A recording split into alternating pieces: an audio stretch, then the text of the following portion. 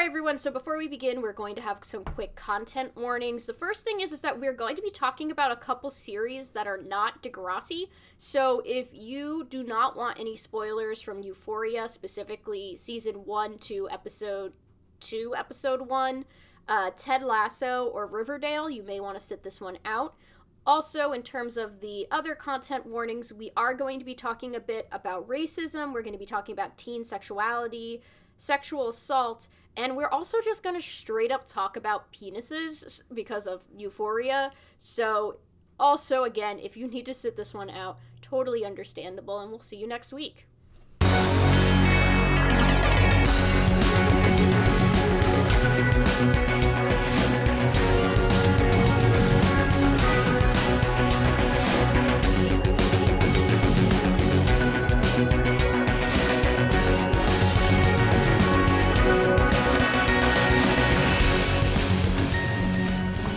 And welcome to I Hope I Can Make It Through, a Degrassi viewing podcast. I'm your veteran Donnie. I'm your neophyte Frank. And today we have a news break. There's a new Degrassi show coming to HBO Max. Yeah, so probably quite a few of you know this news already. We took a bit of a break from recording, so we're finally sitting down and being able to, unpack all of it. And we wanted to kind of spend today, while we're coming back into the swing of things of recording, talking about what this news means, how, what are our hopes, what are our fears, what are our, what can we kind of glean from the initial announcement, and who is going to be involved in the project, along with how is this going to fit both with, our podcast, but also with, how is this going to fit in the current scope of teen drama and teen media. Well, I mean, to be fair, we don't probably have to worry about, where this is going to lie in the podcast for another, probably 8 years. Well, here's the thing. We had a meeting. Yes. Remember? Yes, okay, now I remember the meeting. Yes. Now, so we didn't record last week, but we had a meeting. We had a state of the podcast meeting. And when we were talking about initially, so for those of you who don't know, this is a series that's apparently being worked on through HBO Max and will be coming out in 2023. Now, obviously, this could change, right? We're talking within a COVID era, so we don't fully know, if things are going to get delayed and things like that, but as of right now, we're looking at it's going to start filming in the summer, so summer 2022, and it'll be coming out in 2023.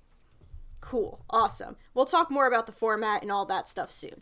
We are looking at it as a podcast. We're going to hope, our goal, at least as of the meeting last week, and that could change, that we are going to actively watch it. We'll pause where we're at on the podcast, depending on where we're at in terms of Next Generation, and we will change gears for the run of the series or however it's going to be released, and we will take a look at that new stuff so that we can get a feel for what this current scope of Degrassi is, because yes, we're having fun looking at these older episodes, but a lot of the time when we speculate about the show, we think about it in the lens of 2022 or whatever year we're recording it, because this is a podcast that's a couple years old at this point.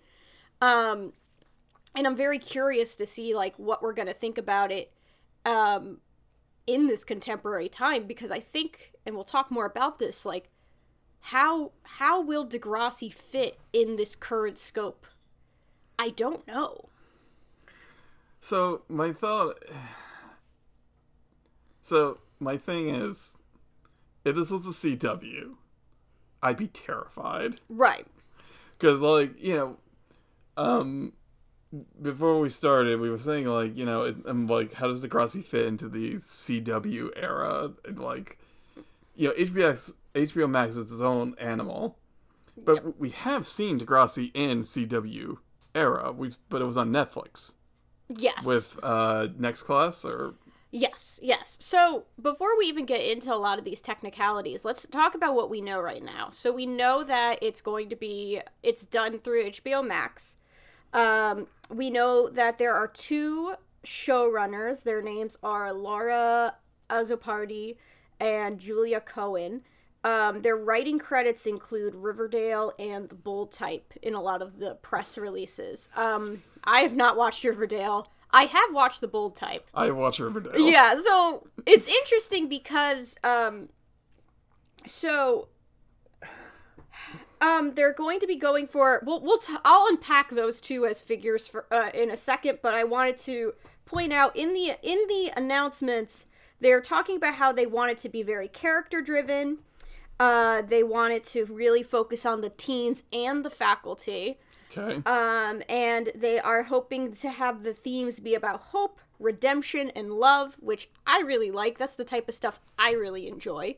And it's going to be a serialized 1-hour drama, which is obviously going to be significantly longer than the episodes that we are looking at right now. I was in for some... Well, to be fair, again, a lot of Degrassi episodes are two-parters. Right, exactly. So does it really hurt anything that they're, like, now just bringing them together? I don't think so. I'm actually excited by it being 1 hour. And maybe this is unpopular, I don't know. I tend to prefer a lot of series that are from that very cable/streaming service mindset of episodes being 45 minutes to an hour long. I personally prefer that. I don't mind having a series essentially be like an 18-hour movie. Like, I really have no problem with that. So, and I think a lot of the things, so like if we're looking at like The Bold Type, because again, that's my frame of reference for this writing and creator team. That's a show that I think was very helpful for it being as long as it is, because I think it's like a 45-minute episode because it was on Freeform.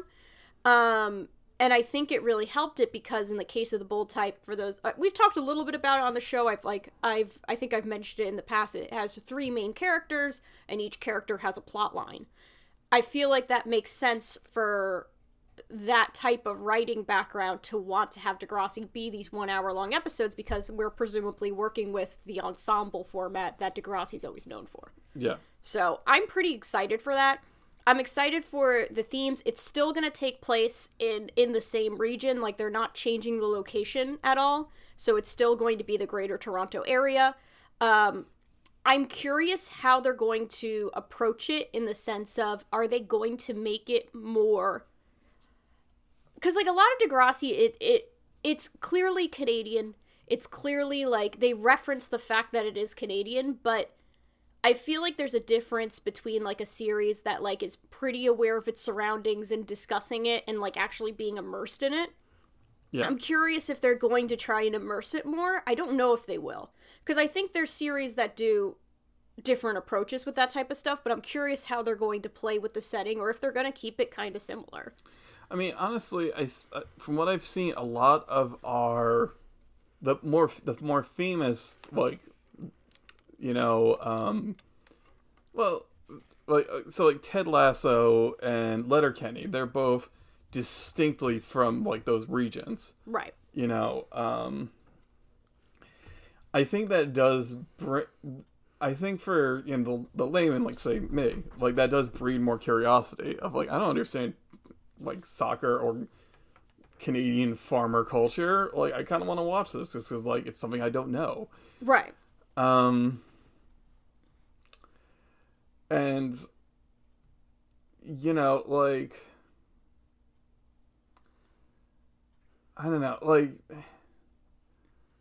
when it comes to, like, you know, the region, I lost my train of thought. No, it's I am curious about it because I think something that, and this is also because, as we've learned, the Greater Toronto area is massive, right? Like, if we want to be realistic here, Degrassi is playing with a very large region.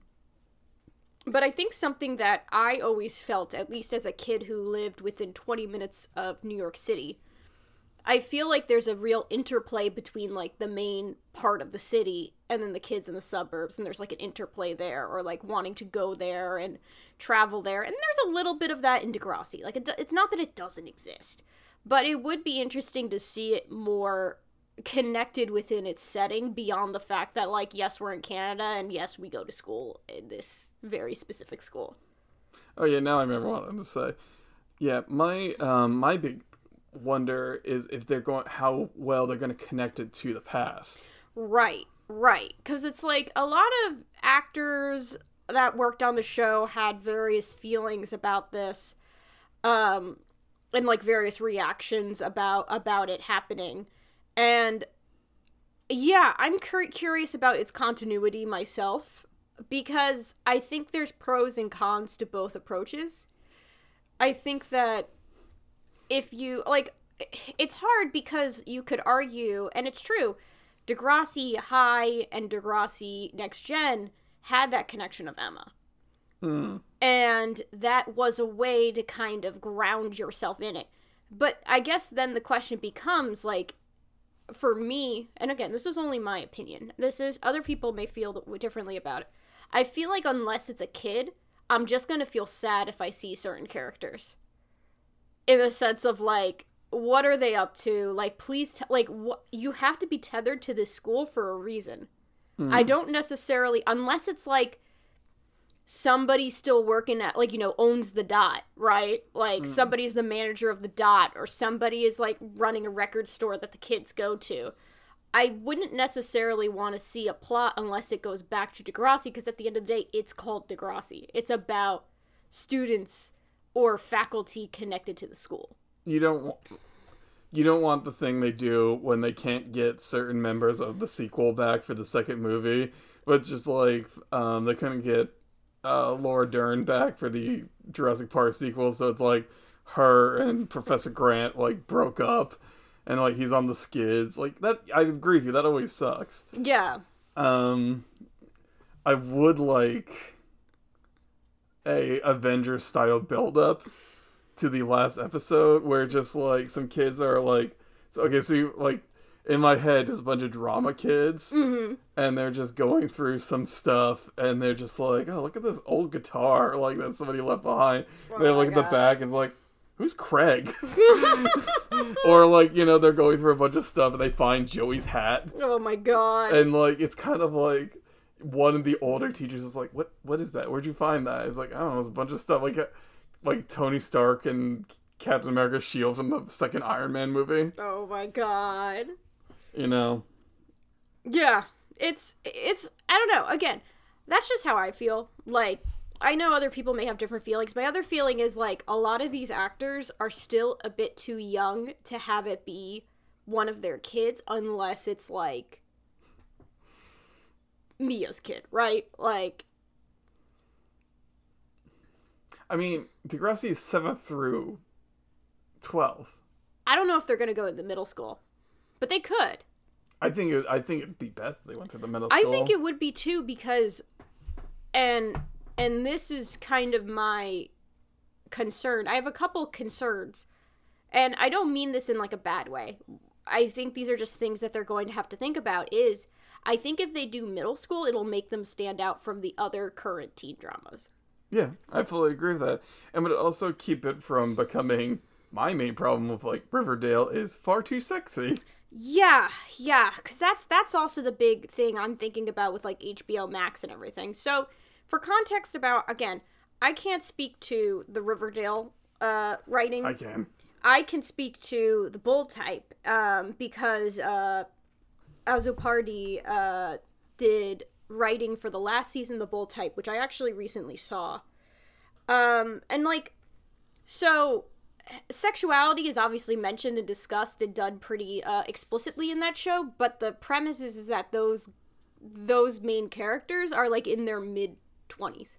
So it's, like, appropriate, right? Like, it's okay that they're talking about sex. They do it in a very informative way, which I actually really appreciate about the Bold Type. The parts that make me excited about this person in particular is the fact that the parts that I really like about the Bold Type is that they don't always do things subtly, but they do try to bring up discussions regarding important topics. I think some of the things that they did very well are the types of topics that I would like Degrassi to approach. Like, they did a very good handling of, like, miscarriage on the show that I thought was very well done. It also, The Bold Type has one of the best, like, series finales I've ever seen, in the sense of, like, I really enjoyed that a character that I thought really deserved to get an ending that it looked like the other character was getting. They swapped it, and then that character got it, and I was, like, super pleased about it. So there's, like, some form of awareness. The Bold Type did have this issue, and this is also what gives me pause about these two working on it, is that, from my understanding, they're both white women. And the Bold Type did have an issue, and from my understanding, the Azzopardi was not a part of it at this time. But what happened is that there's a black character, Kat, who, she has this, she, like, ends up having a relationship with, like, this very hateful, conservative, like, lesbian character. And it's a bit unnerving because Kat, as a character, is always portrayed as very, progressive. And it felt very out of character from, like, a viewer perspective, and the actress also, like, came forward and said, like, hey, like, I was really uncomfortable and, like, upset about this, and, like, I just want to be real with you guys, like, that's what was going on behind the scenes, like, I was also upset about it. And they rectified it in the last season, they closed up the plotline, they dropped it, but it's also brings up the big issue that I think happens in Degrassi and happens in many different things, where if the showrunners, if your producers, if your writers, if they're not white, or if they are white, it doesn't matter how diverse your actors are. Because are the people behind the camera and doing all the stuff behind the scenes, are they looking out for your people of color on the cast? Yeah. And hopefully, as we get more information, there will be more people of color going on in the production and in the writing and all the other aspects of the show. But that is something that does give me a little bit of pause, because I think that a big struggle with the Bold Type that we saw, and I don't know how Riverdale handles race, but I would like to see this stuff done well, especially because this was such a fucking shit show with Degrassi in the past. Oh, just to give you a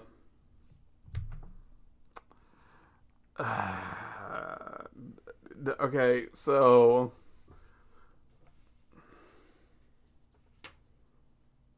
to be fair to Riverdale, there's the band Josie and the Pussycats. Classic. Yeah, I think Josie and the Pussycats was multiracial in the original. In the Riverdale show, it's just 3 black women. Okay. And one of them, so there's this whole thing where Archie is dating one of them. And like, he's basically like when Susie and I did it for Teen Girl Talk. You can check out those episodes. He does not pay attention to her for like a solid episode or two.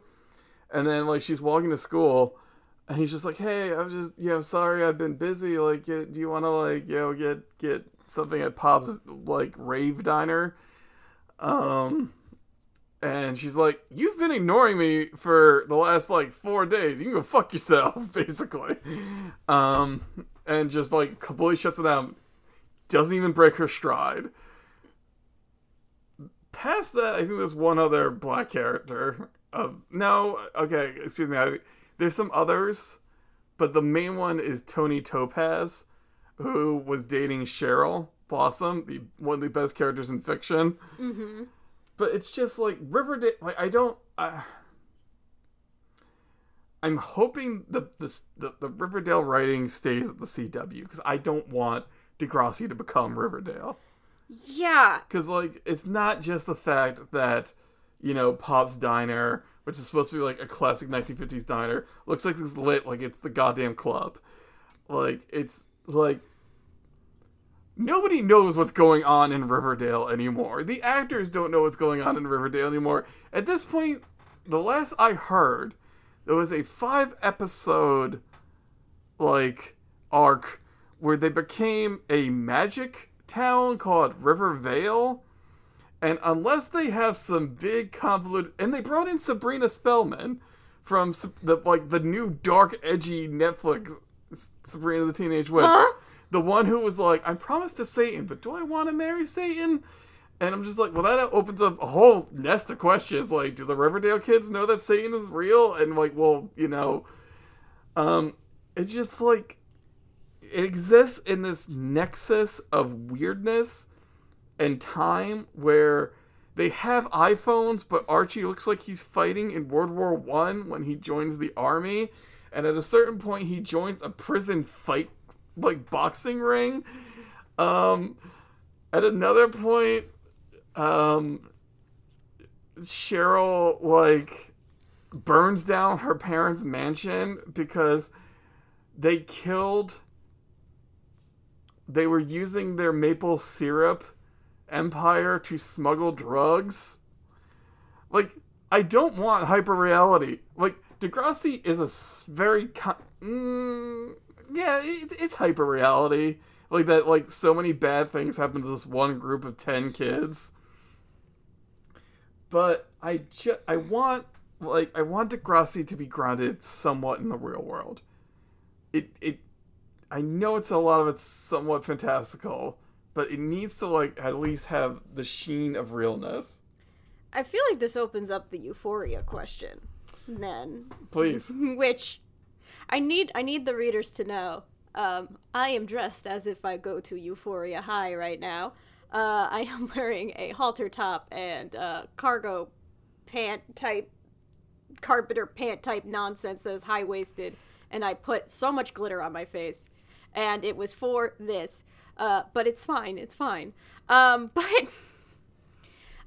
So Frank gave me homework before this episode. I did not give you homework. You said you wanted to watch Euphoria. You said watch 2 episodes. I went, okay. And then I kept watching. I still feel like you're blaming me for this. No, I'm not blaming you. I think this was a good thing to do for this episode. This is the same day when Donnie and I went to a mall where there turned out there was still a Suncoast. Yeah. And I went to one of the most disgusting mall bathrooms I've ever seen. Yeah. And then came out and shouted, I ate food here. Yeah. We are capitalist tourists, as Frank declared us, which is true. We like to just go to malls and just kind of take it in. By the way, we were there at, like, the dead morning, like, as soon as it opened up. Yeah, because they're still worried about COVID. Right. It was fascinating. It was a fascinating place. But, so Frank gave me, I'm going to say homework, but I say that in the most positive way. Watch at least 2 episodes of Euphoria before this episode. And let's be real, it's a show that currently looms large, whether it's because of the memes or because you're actively watching the show. It's something that is kind of all over the place right now. And I think it's a show that's worth watching within this because I think the real conversation is going to be, how does Degrassi coexist on the same streaming platform as Euphoria? And I think that's going to be a bit of a challenge because I think... So I went into this, and a lot of people online, it was fascinating, because for me, like, I hadn't watched Euphoria yet, and honestly, I didn't really know very much about it, except for, and I hate saying it this way, I knew there were a lot of penises on the show. So, like... Honestly, I heard the opposite, and there were a lot of breasts on the show. There's more penises than breasts. Okay, that I'm into. There's a lot of dicks. My big problem with Game of Thrones was the penis to booby, the penis to breast ratio, where I'm like, show them dicks. There's a lot of dicks on Euphoria, dude. Like, every episode, like, different characters' dicks too. But anyway, so there's a lot. Our intellectual, deep look into Euphoria. So many dicks. So many fucking dicks, bro. So my impression of the show, I really didn't know a ton about it. I knew that there was like 1 to 2 trans characters on it. I knew its focus character has like a lot of her plot focuses on her relationship with addiction, etc., etc. So, kind of really basic. And a lot of people, I saw a lot of people talk about it within the context of being like, oh my god, I have so much glitter on, I can see it, like, in my vision. But, I knew there was a lot of discussion of it being realistic or not, and I saw a lot of discussion of, just, like, how it is allegedly very different from Degrassi and how Degrassi approached things. So I was kind of curious to watch this as somebody who grew up watching Degrassi, as somebody who has a soft spot for teen drama, because I think ultimately teen drama, and Frank, you are the person who's more well-versed in teen media, and you can tell me if this thesis is a little wonky, but kind of my thesis is that teen drama is functionally a spectrum, in the sense of some shows are going to veer more toward the teen aspect of it, the teen experience, and what it means to be a teenager, and the coming of age piece of it, and kind of like the important topics that teens should know about, versus the drama, which is more of the entertainment piece, the aesthetic piece, the, you know, your queen bees are wearing designer clothing.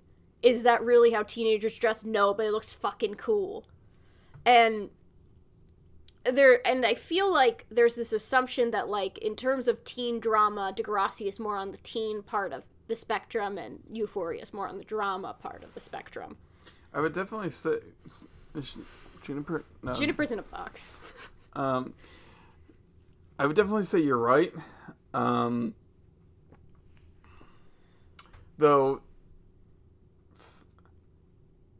You know what? I'd make it one of those x-axis charts where, like, those 2 points are on the x-axis, and then on the y-axis are things hopeful or are things dreadful. I agree. Yes. I agree. I think that's exactly what it is. And I think people would put Euphoria and Degrassi in entirely different quadrants. Yes. I would argue after watching the first season. Now, keep in mind, the first season, I think both series have nearly identical strengths and weaknesses. So, strengths of both, and I obviously Euphoria is different, right? I think Euphoria has a very focused aesthetic. I think that it's a bit, I think if you, like, there's a lot of discussion of how it's realistic, of whether or not it's realistic, and watching it after seeing that discussion online, I try to avoid any think pieces, so if people have already said this before, I'm sure I'll read the articles eventually. But as somebody who was just kind of seeing the chatter on social media and kind of avoiding reading anything until I watched it so I can form my own opinions, it's an unreliable narrator. Not even within the context of Rue is doing drugs for parts of it, but also just it nails the way that teenagers are unreliable narrators, in the sense of they love and live in hyperbole. There's a lot of just everything. The lighting is just perfect. Basil just knocked over my notes. So there's like this, like, the lighting is perfect and the outfits are meticulous. And it's like, is a teenager going to be wearing a gauzy floor-length robe with, like, a trans symbol embroidered on the back of it? Maybe, probably not, but it looks fucking cool when she's riding a bike. Like, it doesn't really matter if it's something that a teenager would or would not wear. The point is that it invokes a certain feeling, and it's fucking cool. And when the emotions are in there, it's real and it's true. I think that Euphoria and Degrassi both do an amazing job at the interpersonal and how messy the interpersonal can be. I think when they stay small scale, they do an amazing job, both series. When Degrassi is really only focused on a bunch of characters figuring shit out together, that's when it's great. Whether it's the Euchre crew, whether it's the bottle episode where they're, like, all in detention, or just, like, some of those early season approaches to friendship. That's when Degrassi shines, and that's also when Euphoria shines, because it's looking at, like, how relationships work together. I think both series do a great job there. I think both series get a little weak when the scope goes beyond the interpersonal. When we start getting into, like, a lot of the stuff with, at least in Euphoria, a lot of the stuff with, like like the crime aspects with like Nate and his various conniving plots to like clear his name in various legal ways. That's where the show kind of loses me personally.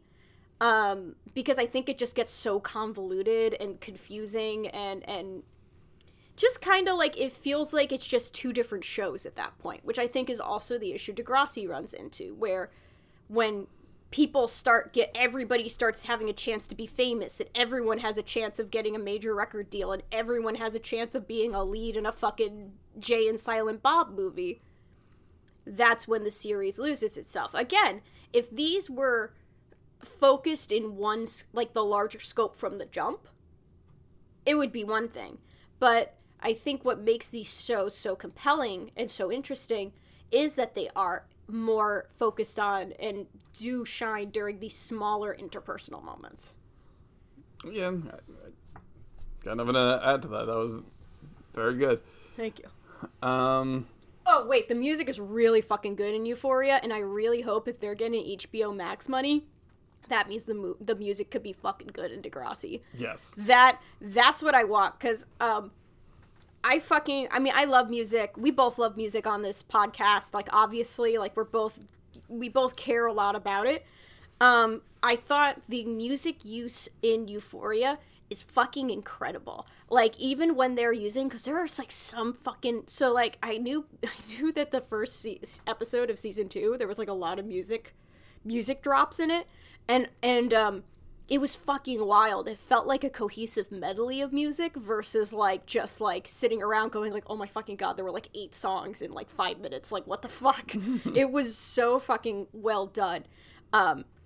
It seems like, I'm going to assume, and I don't know a ton about the production, and I don't know a ton about copyright law, so I'm not going to, like, talk out of my ass, but I'm gonna hope that if this is through HBO Max, they're going to have better access to, like, and better connections to that kind of shit.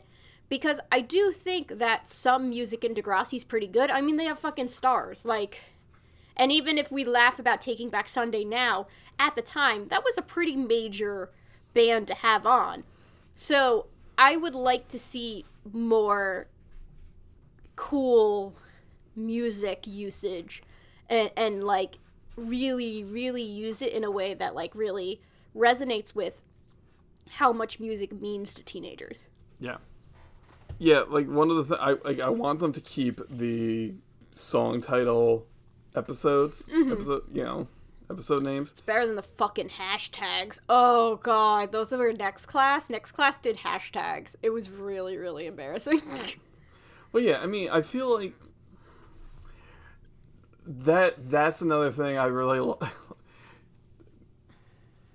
that was kind of the thing I liked about Degrassi, is it did, like, I know it had all that, like, had some, like, major Canada money behind it, but, like, the fact that they used, like, used song titles for episode titles, like, it always did feel kind of like a DIY punk, like, teen show. Yeah. Like, it was like a zine of a show. I like that kind of shit a lot. I like that because it also feels like it's part of the creative process, because, like, how many people have written a thing and the title is a lyric or, like, a title of another song or something like that. Like, that's such, like, a common writer thing that, like, I always really, really, really enjoyed that. And yeah, it's like, music is such a part of Degrassi, and I think that if they had more money, we would probably have more music, more interesting needle drops on the show. But I'm really hoping that's something that we can get more of, because, yeah, it's just so good. Like, it's so fucking good to, like, that was the big thing I took away from watching Euphoria. I was just like, the fucking music's incredible. We've talked about, like, what we're, not like dreading, but what we're a bit nervous about. What are we hopeful for? That's a really good question that I'd love to answer once Junie is not stepping on top of the shelf. Hang on. Hey, Junie.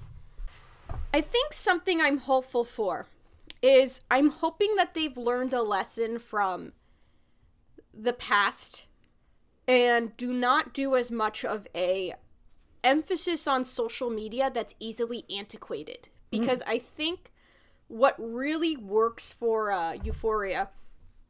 Sorry, this is fresh on my mind. I literally watched an entire season before over this weekend. Is there's tech tech is clearly there.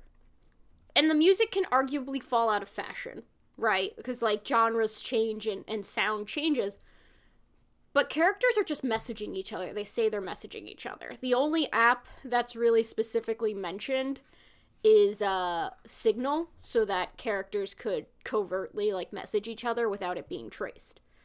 But there's not an emphasis on what app they're really using. You can assume, like, if you look at an app, you can kind of figure out what they're using. There's, like, a shot of Tinder being used and things like that, and, like, but it's not an emphasis on, hey, I saw your face page today, like...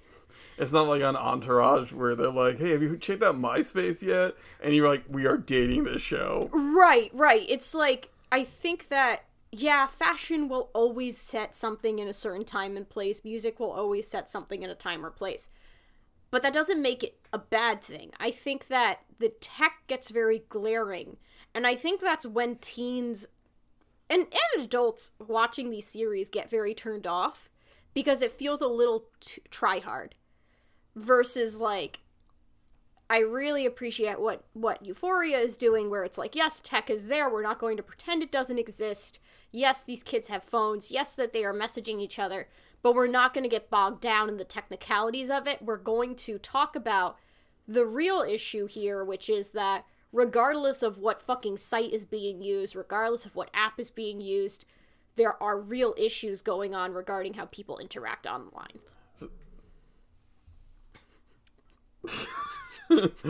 Sorry, I was thinking about all the, like, horror movies, like, in regards to technology, all the horror movies where it's just, like, this woman being like, there are ghosts in our house, and, like, the husband denying for, like, a solid 3 scenes, and then finally he just Googles ghosts, or just, like, Bella Swan, like, Googling vampires. Right. Oh my god, that fucking classic. So yeah, I fully agree with you on that, like, I mean, you could have Degrassi past plot lines today, like the unfortunate Manny plot line that, you know, nobody talks about. And I think that would... And that brings me to something I want, which is male characters getting called out for their bullshit. Yes. Like, toxic male characters... I want toxic male characters being called out for their nonsense and actual good... You know, good, like, role model dude characters. And not, I don't mean just like, yeah, he's like the big man on campus. It's just like, no, this is a guy who's respectful of women's boundaries. And, like, I want David from Lilo and Stitch.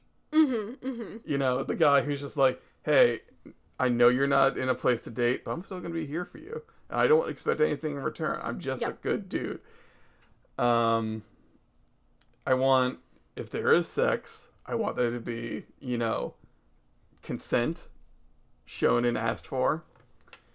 Because, like, somebody was, like, bringing up the fact that, like, I saw somebody's tweet about the idea of beginner porn or porn for teens, and just being like, you know, like, not exactly like porn of teens, but just like showing, like, people asking for consent and showing boundaries and whatnot.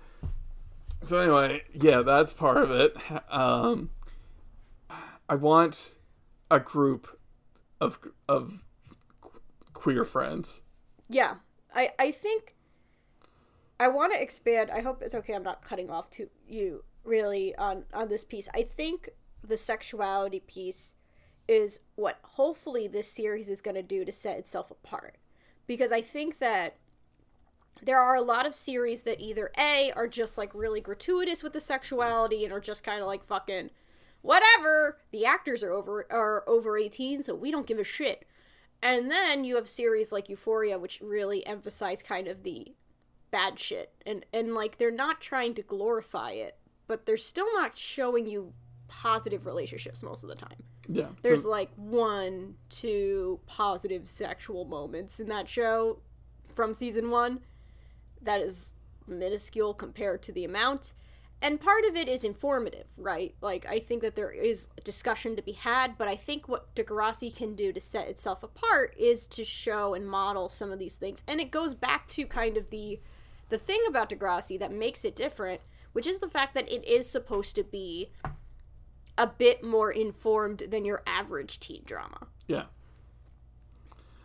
Which is why I don't want it to be Riverdale Pretty Little Liars, because, like, all those people were nightmares on Pretty Little Liars in Riverdale. But, yeah, like... And, I want them to just be kids on Degrassi. Yeah, like, I feel like that's the niche that they they have set for them if they choose to go in that direction. Because, again, it's like, there are definitely other shows out there. And I think if Degrassi tries to emulate them too much, it's just going to be more of the same. And I don't think that's what they need to do. It would be the Doctor Who TV movie, where, like, the Doctor Who, like, the Doctor, a man of hope and, like, you know, peace and whatnot, lands in a bad part of town, steps out of his TARDIS, and, like, immediately gets shot. Like, and that is just the end of the 7th Doctor. And the 8th Doctor shows up, and that's it for him. Like, wow. Okay. Yeah, like, you don't need edgy Degrassi. You just need regular-ass Degrassi. And I know there's there's, you know, probably a sect of our audience, or just a sect of most audiences in general, who would say, like, well, people being nice to each other is not drama. And I would heartily, like, disagree with that, because, like, that is what Ted Lasso is. Ted Lasso is nothing but, like, people who are hurt and are lashing out at one another, but it's still, like, an overall want to be kind and just, like, figure their shit out together that makes that show so good. Like, not to give too many spoilers for, like, there's a character who is trying to destroy the soccer club that Ted Lasso has been hired to run. And they come downstairs, like, they get found out, like, they come downstairs and admit to Ted what's going on.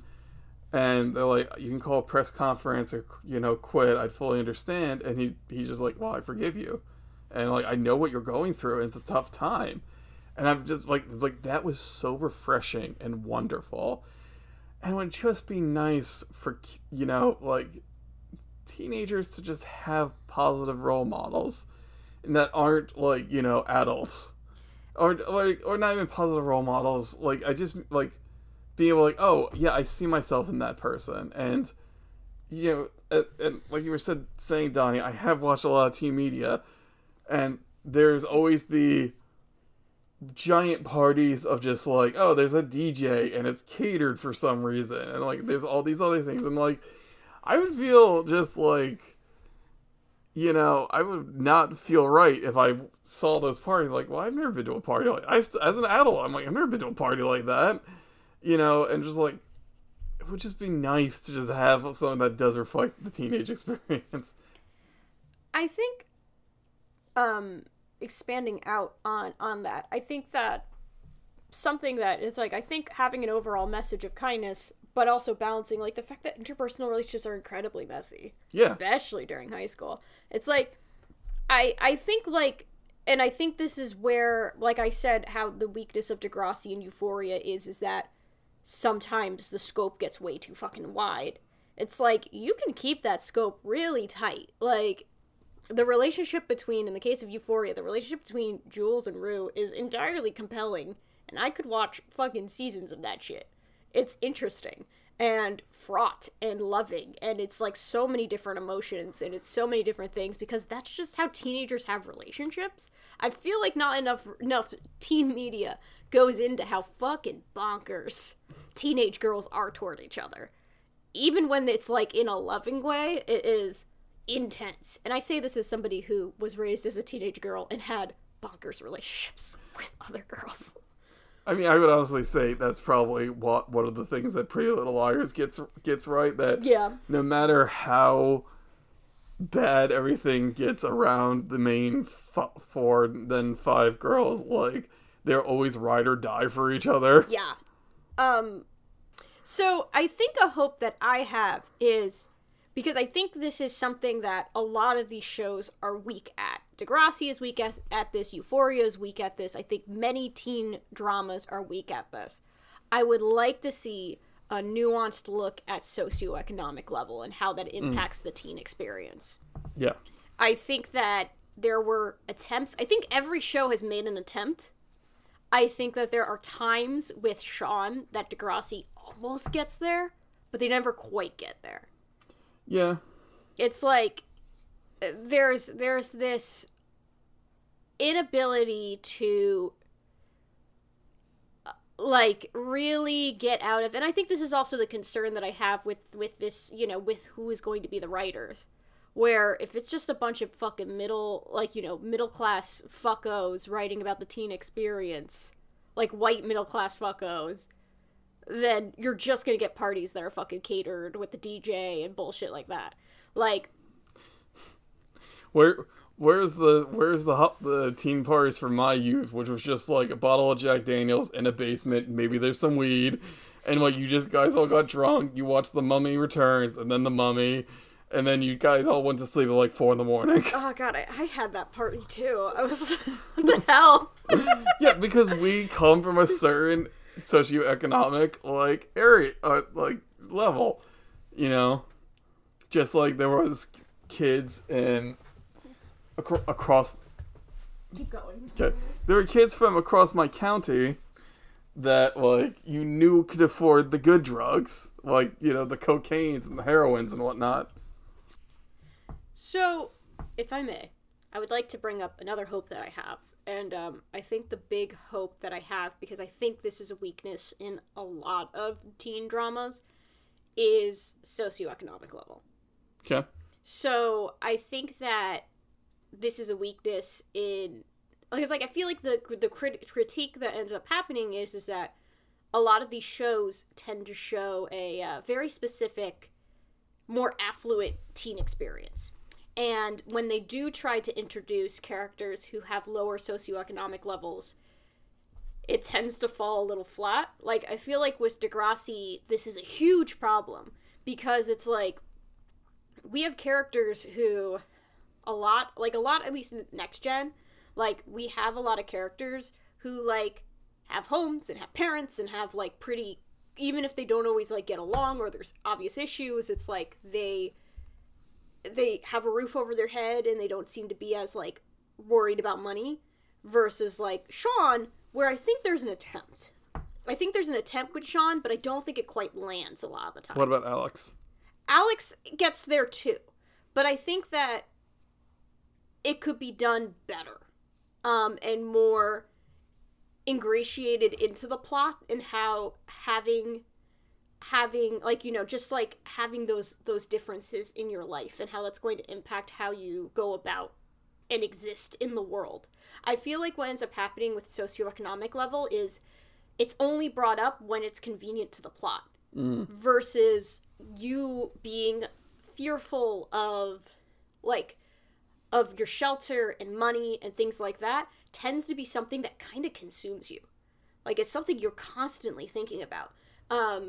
It's like, I know, like, a big thing that when I talk with a lot of folks, like, folks that I know who didn't come from affluence, are well aware of budgeting and money and how that shit works very young.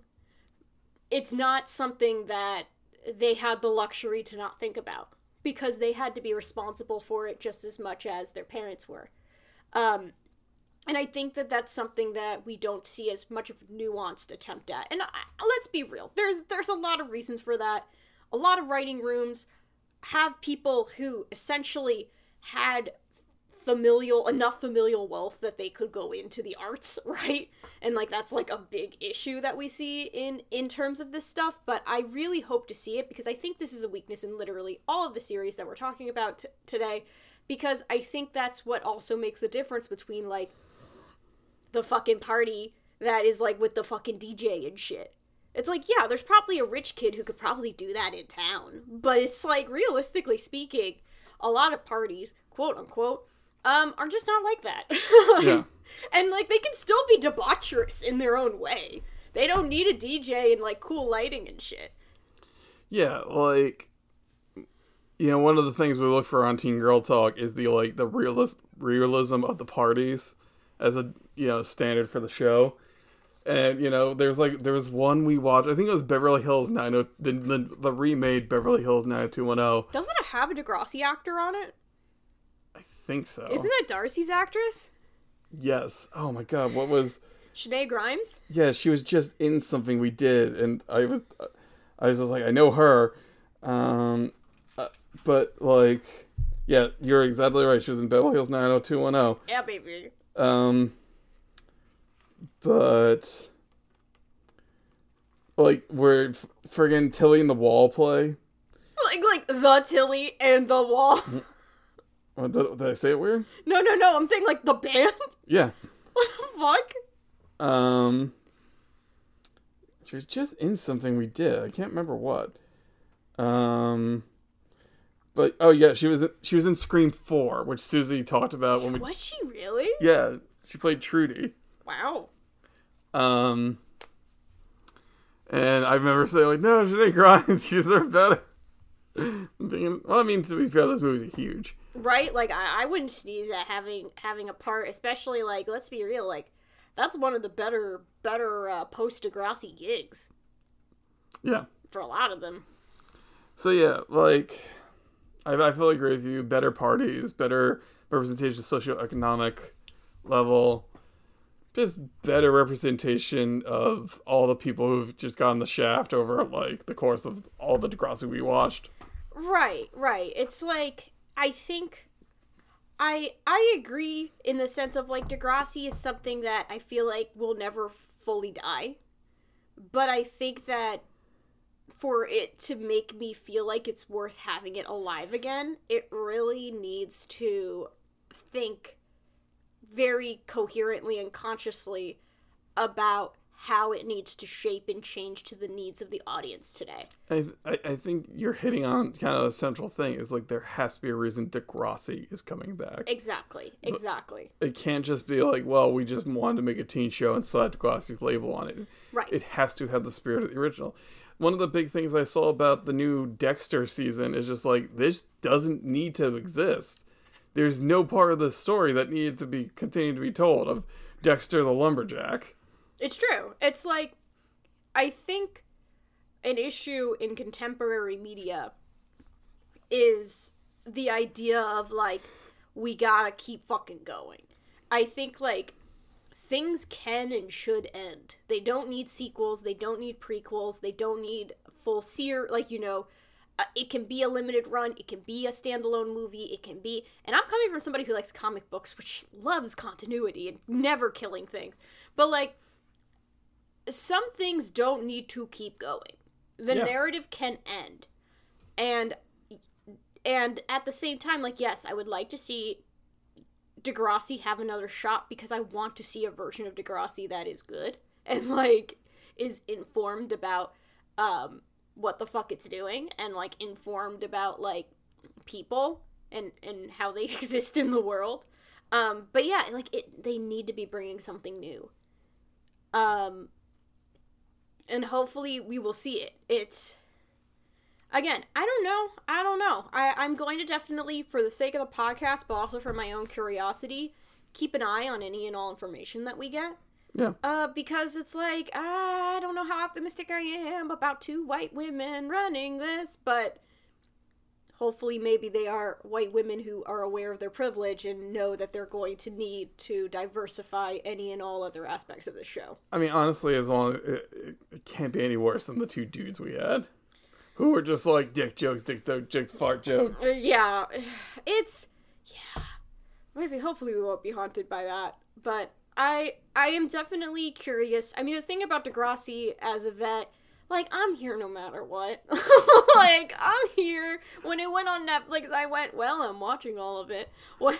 Like, you were the Star Wars fan of Degrassi. Yeah. Where it's just like, I hate it. In a certain way, I hate it, but I will watch whatever the fuck they put out. Oh, anything and everything. Like, I'm here forever because it's like, and a lot of it that a lot of it is the nostalgia of what it was at one point for me, but another part of it is, like, I do want to believe that this is something, because it's like, there are still episodes and there are still concepts that Degrassi addressed that are still the ones that I would recommend. Like, there's still so many topics that they have approached with love and nuance and ultimately did a great job, and it's sad sometimes how that some of these episodes are, like, coming on 20 years old and still, like, better than anything that has come out since then. But there's some episodes that have done a damn good job with so many concepts. So I really hope that that's the fire that they bring back. I want to see them invoke, like, Whisper to a Scream and Shout in episodes like that are still, like, so important and still, like, do a damn good job. God, it would be great. I was gonna say it would be great to see Paige holding up a sign that says, "I can't believe I still have to protest this." It's kind of what it feels like, though. But we'll see, and I'm curious what the faculty piece is gonna be. Yeah, as long as they don't go too hard into the faculty, like they did the first season of Degrassi. Right. Or in Gossip Girl, where, like, Gossip Girl is not Dan Humphries, it's the teachers, which is just a power dynamic, which... Oh, I don't like that. Yeah, it's awful. Also, Gossip Girl is also made by HBO Max. Well, the new one. Oh, the new one is? Ooh, okay. Well, we'll see what we got going on, but, I mean, we're here. Yes. Just some real quick rankings. I'm going to give Dahlia and Basil A pluses. Juniper, you get a C minus. See me after class, you can do better. She's been bouncing off the walls this whole episode. Recommendations? Recommendations. Honestly, I'd say take a look at the content warnings for Euphoria, but if you are a fan of Degrassi, I think it has more in common with Degrassi than you'd expect. I did genuinely enjoy the first season. Again, there's a lot of content warnings you should really, really, really review before you engage with something like that, because it definitely can make someone... It could definitely trigger someone. Yeah. But I do genuinely think it has a lot of merit, and if you're somebody who listens to this podcast, you probably are curious how different forms of media approach similar topics. Also, not for nothing, might be, like, did approach self-harm in a way that, like, was equally, like, respectful. Which is an honor that not very many shows have. So, might be worth seeing if you're interested in some of the themes of Degrassi, but want to see a different show do it a little differently. Again, also the music's fucking great. If you want to just listen to the soundtrack, like, that's also a totally good use of your time. Like, fucking incredible music. But I've been really enjoying that lately. If you are interested, Marvel Comics right now is doing the Devil's Reign event that I've been keeping track of, where Kingpin is the mayor of New York. But there's a one-shot all about Bucky. It's Devil's Reign Winter Soldier, which the art is gorgeous. Really fucking good art. It's not every day we see Bucky drawn well. But also it brings up some really cool stuff with memory and like just like some of the themes of like loss and autonomy that I feel like a lot of his comics don't quite nail sometimes. Like, this one actually mentions it, and it's a one-shot, so it's really easy to check out. The covers are gorgeous. So I've been enjoying that one as well. I'm going to recommend the Super Sentai Special Hero Mama League, which is about 3 older, they're, Super Sentai warriors and Power Rangers for us Americans. They're moms now, but they're still, like, Power Rangers, basically. Fuck yeah. And after, like, they go to drop off their kids at kindergarten, and the kindergarten teacher is just like, wow, all 3 of you kind of look tired, and all 3 of them are just, like, upset by this, and then the rest of the episode, or the rest of the special, is them trying to figure out a perfect work-life balance. And the reason I like Super Sentai, I think more than original, like the American Power Rangers version, is because they actually will discuss the tropes. Like, they were like, well, maybe if maybe, because they're talking about, like, we need more time, just, like, for ourselves as well, you know? And one of them is saying, well, maybe we can just cut down the roll call.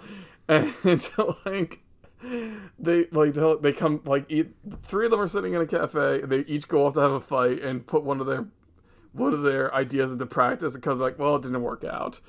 And like, it's like, I tried to interrupt the roll call, and like the leader is like, no, we have to say the whole thing so they know who's coming to kick their ass, basically. I'm just like, I'm just into it. I just think it's really funny. For books, honestly, I've been reading a lot of mech novels lately. Gear Breakers, Iron Widow, and Human Gods are three really good, like, just, if you like mechs, they're just really good. Especially Iron Widow, which is just the tale of China's main sole female emperor, but she drives a mech. Hell yeah. I just look up who wrote that. Not Iron Will. By Zirin J. Zhao. And Gear Breakers is also very good. So. Nice. So, if you want to continue the conversation with us, whether you want to give your own takes on this breaking news regarding the Degrassi world, or your own recommendations for teen dramas, feel free to email us at ihopepod@gmail.com. You can also follow us on Twitter at ihopepod, or you can join our Facebook group at I Hope I Can Make It Through Podcast. Also, as always, we are always happy to have any ratings and reviews. Once we hit certain tiers, we'll start giving you some bonus content. So thank you very much to everybody who has already done so. But yeah, I know we're excited. We are looking forward to continuing our usual stuff, and we will continue to keep you updated with any news that we find out. But if you want to continue the conversation with me personally, your best bet is to follow me on Twitter at DMIsUnbreakable, where you can see whatever things have taken over my brain rot. But as always, just because I'm not specifically talking about Degrassi doesn't mean I don't want to talk about it. So feel free to at me anything about Degrassi or Euphoria, because I would love to talk to people about that as well. Or if you want to just see some cat pics, you can do that too. I have another podcast called Teen Girl Talk, where we cover all kinds of teen media. If you're listening to this, it's my birthday week, and we decided to watch Tremors. Fabulous.